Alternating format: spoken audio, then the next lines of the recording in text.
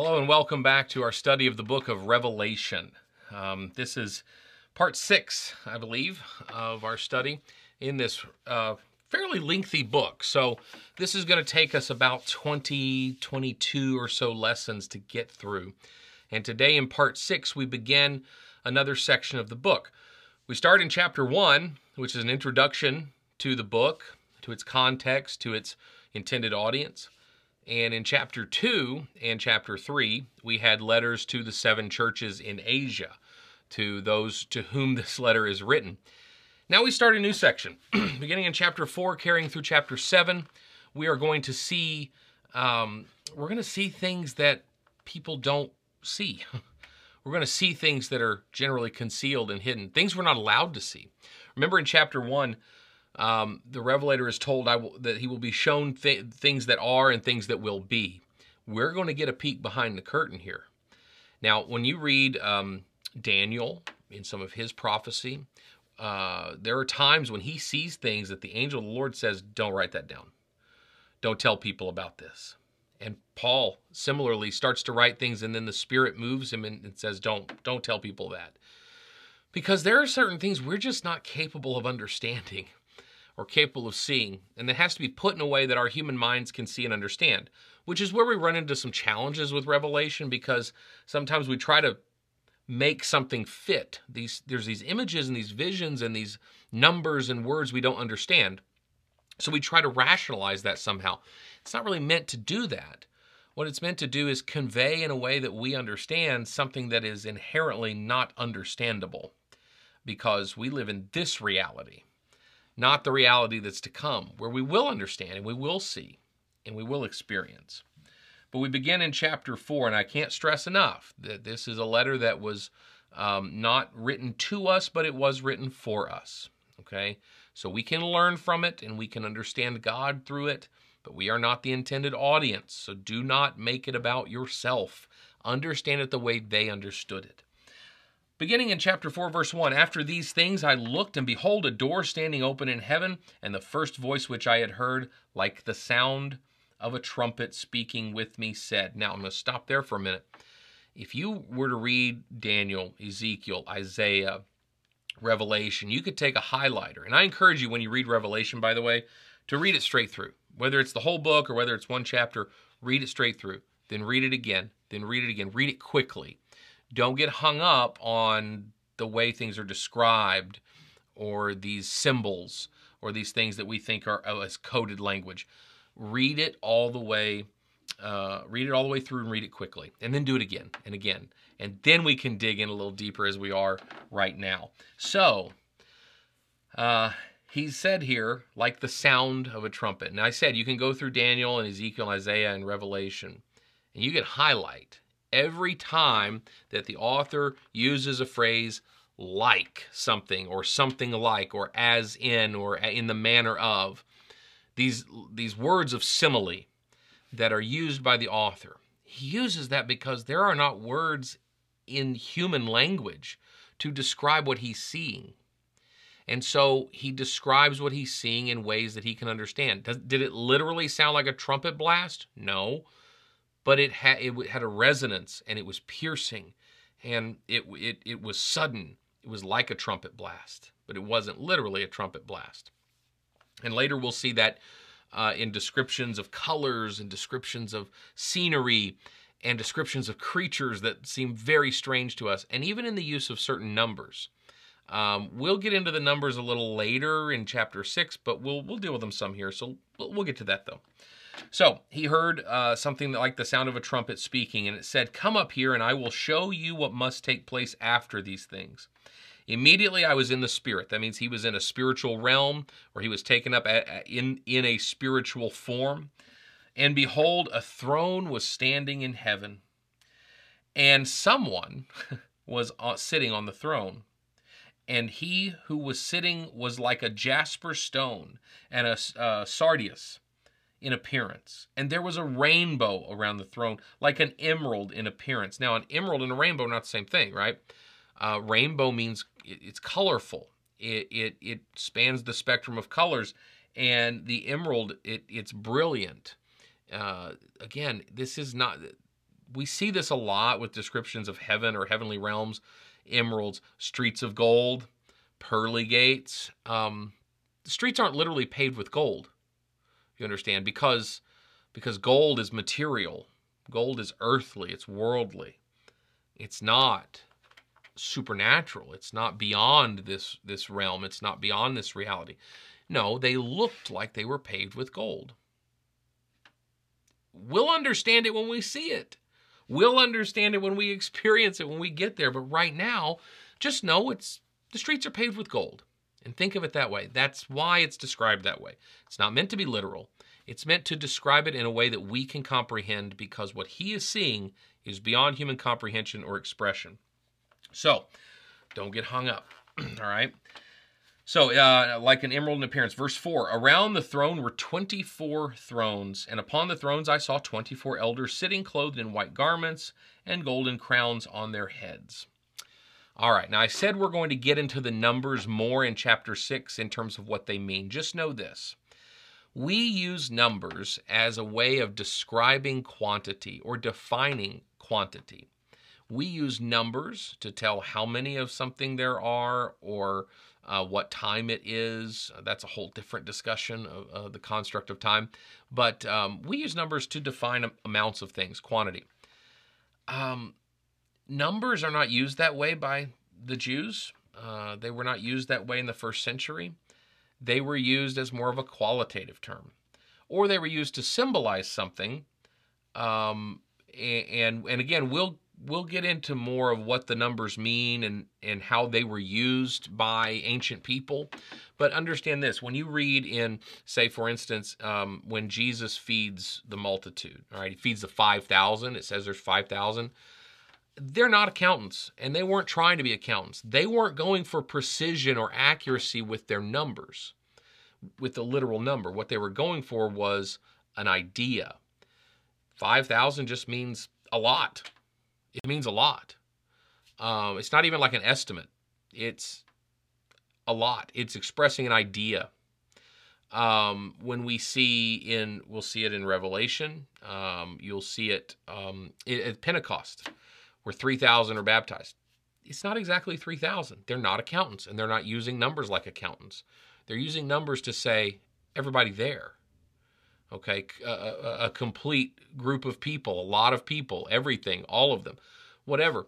Different numbers are used different ways to describe different things. That's how the Jews spoke. That's how they wrote. And that's how this is written in order that it would be conveyed in a manner that was understandable to the audience.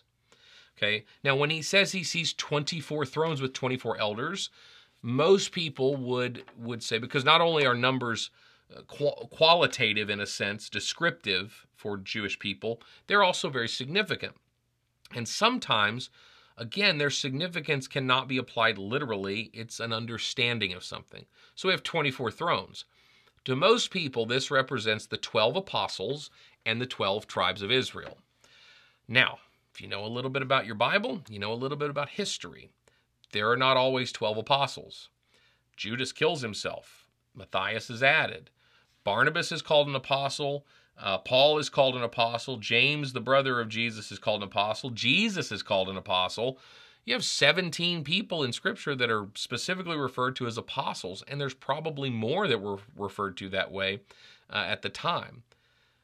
But 12 was an important number, and 12 was traditionally the number of apostles.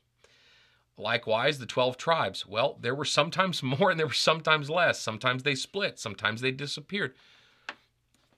That's just the number. There's 12 of them because that number matters. And so they carry that forward, even though it doesn't literally describe how many tribes there were at any particular time. There's 12 apostles, even though there's not. There's 12 tribes, even though there's not. And 24 thrones and 24 elders to represent the completion of a nation, to represent Israel and Christ and the completeness of God's people. 12 and 12, 24. How literal do you want to take that? I mean, it's numbers that are not precise because they're not intended to be. They're intended to be descriptive. It means the apostles. It means the tribes. And they're both seen together here in this scene in heaven to describe that we're witnessing the completed nation, the complete representation of the nation of God's people that are here, okay? So that's important. Similarly, look in verse 5. Again, we'll get into the numbers and their meanings in chapter 6. So stay tuned, because we will break down some of these numbers and what they meant to the people. But this is just a little preview, okay? Don't let it throw you. The numbers are describing things, and they're describing things in a way that the people who read it could understand, and even we don't understand because our language is different. But it's meant to convey a sense of something that we need help understanding, because we're not in heaven, and we're not in this form capable of understanding it. So let's go to verse 5 here. Out of the throne came flashes of lightning and sounds and peals of thunder. And there were 7 lamps of fire burning before the throne, which are the 7 spirits of God. Again, the number 7 means something to them, okay? It represents an idea. There's no significance to the number 7 in a qualitative way, or in a quantitative way. There is only significance to the number 7 in a qualitative sense because it expressed an idea of completion or perfection. The number 3 is also important in that regard. Lots of numbers mean lots of different ideas. They're not meant to express quantity. Keep it in mind. Now, he says the 7 spirits of God. So what are the 7 spirits of God? Okay, we have the Trinity, and we know that, the God, the Father, Jesus the Son, and the Holy Spirit. But if we look, let's look at a quick verse here in Isaiah, another interesting book. Let's go to Isaiah chapter 11, and we'll start in verse 2 here. The Spirit of the Lord will rest on it. There's 7 spirits mentioned here. This is what is being referred to, okay? The Spirit of the Lord will rest on him. The Spirit of wisdom and understanding, the Spirit of counsel and strength, the Spirit of knowledge and the fear of the Lord, and well, I miscounted on my fingers there, but Spirit of the Lord, Spirit of wisdom, understanding, counsel, strength, knowledge, and fear of the Lord. There we go. 7 of them. 7 spirits mentioned in Isaiah. And in Revelation, we have 7 spirits with 7 flames around the throne. And before the throne, there was something like a sea of glass, like crystal. And in the center and around the throne, 4 living creatures full of eyes in front and behind. Sea of glass, like crystal. Again, terms that are descriptive, not literal as we understand them, but descriptive in a way that helps us understand what this person is seeing that we couldn't comprehend. Sea of glass was often a phrase that was used to describe a massive number of people or the completeness or the fullness of a nation. So we're seeing here represented the fullness of a nation, the nation of God, God's people. We saw that with the 24 thrones, the 12 tribes, the 12 apostles, the 24 elders. We see a sea of glass. As they understood these words in the first century, as Jewish people understood these idioms and phrases that are very difficult for us to translate and understand, what he's seeing is something brilliant, something beyond human comprehension, and the fullness and completeness of the nation of God's people. Now we describe these creatures, okay? The first living creature was like a lion, and the second creature like a calf. The third creature had a face like that of a man, and the fourth creature was like a flying eagle. Like. Is that literally what they are? No. But it's like that. It's the closest that the author can describe it for us to understand. And the 4 living creatures, each one of them having 6 wings, are full of eyes around and within, and day and night they do not cease to say, Holy, holy, holy is the Lord God the Almighty, who was, and who is to come.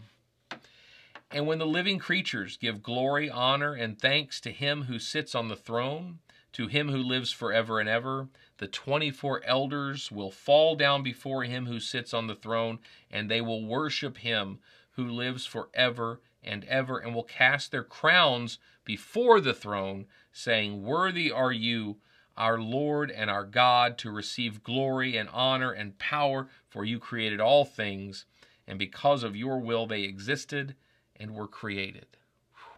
All right. What does all this mean? What are these four creatures? Why do they look so strange? What do we make of this? Well, there are some who believe that this is a description of the cherubim and the seraphim, which are masculine and feminine descriptions of angels. And it very well could be a description of the cherubim and the seraphim here. When we see in Scripture things like the dedication of the temple, and other places in Scripture where we have thunder and earthquakes occurring and God's presence, that's often used as a reference point to say this is the cherubim and the seraphim going before God, that God is like with the temple, literally moving in. God is entering this place, and the cherubim and the seraphim kind of go before him, right? And not necessarily just to clear the area, which they do, but to make sure all the eyes are pointed in the right direction. They are announcing the presence of God to make sure all eyes are looking up and pointing in the right direction. What have we said that this is a book of? This is a book of worship. This is all about worship. It's all about looking to God, being oriented in the right direction. That's what worship is. And despite all the hardship and the trouble that's going to come the way of those 7 churches, he says, be pointed toward God. Orient yourself toward the King. The book of Revelation is not going to tell you who to vote for. It's not going to tell you what party to back, what legislation to support. It's not going to win a culture war. It's not going to lead a political movement. What the book of Revelation will do is tell you who the real King is and which direction to face in order to worship him. And this chapter certainly serves that theme. Yes, it's full of things that we don't understand, symbols, numbers. We can understand what those symbols and numbers might have meant to the people who read this and heard this originally. And we can kind of make some kind of facsimile to what we would understand it to be. But all of it is meant to describe something in human terms because it's indescribable otherwise. And it's the best way we can get it into our head. Now, I want to talk a little bit about, we have these beings that are kind of crying out to the Lord and getting all the eyes directed toward the Lord. And then we have all the 24 elders casting down their crowns and bowing and saying, Worthy are you, O Lord and our God, to receive glory and honor and power.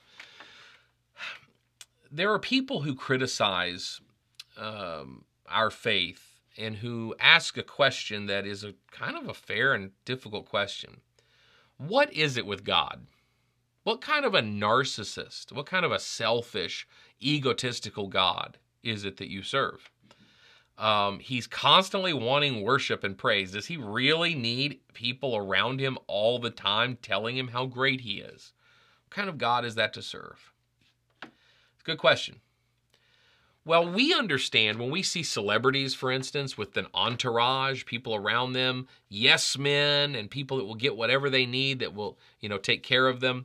And we think of these people as sycophants. We think of them as people who are into some sort of celebrity worship or hero worship that will do anything for someone because they need to constantly remind them how good they are, to feed that ego and feed that narcissism. That's what we understand that relationship to be like on earth.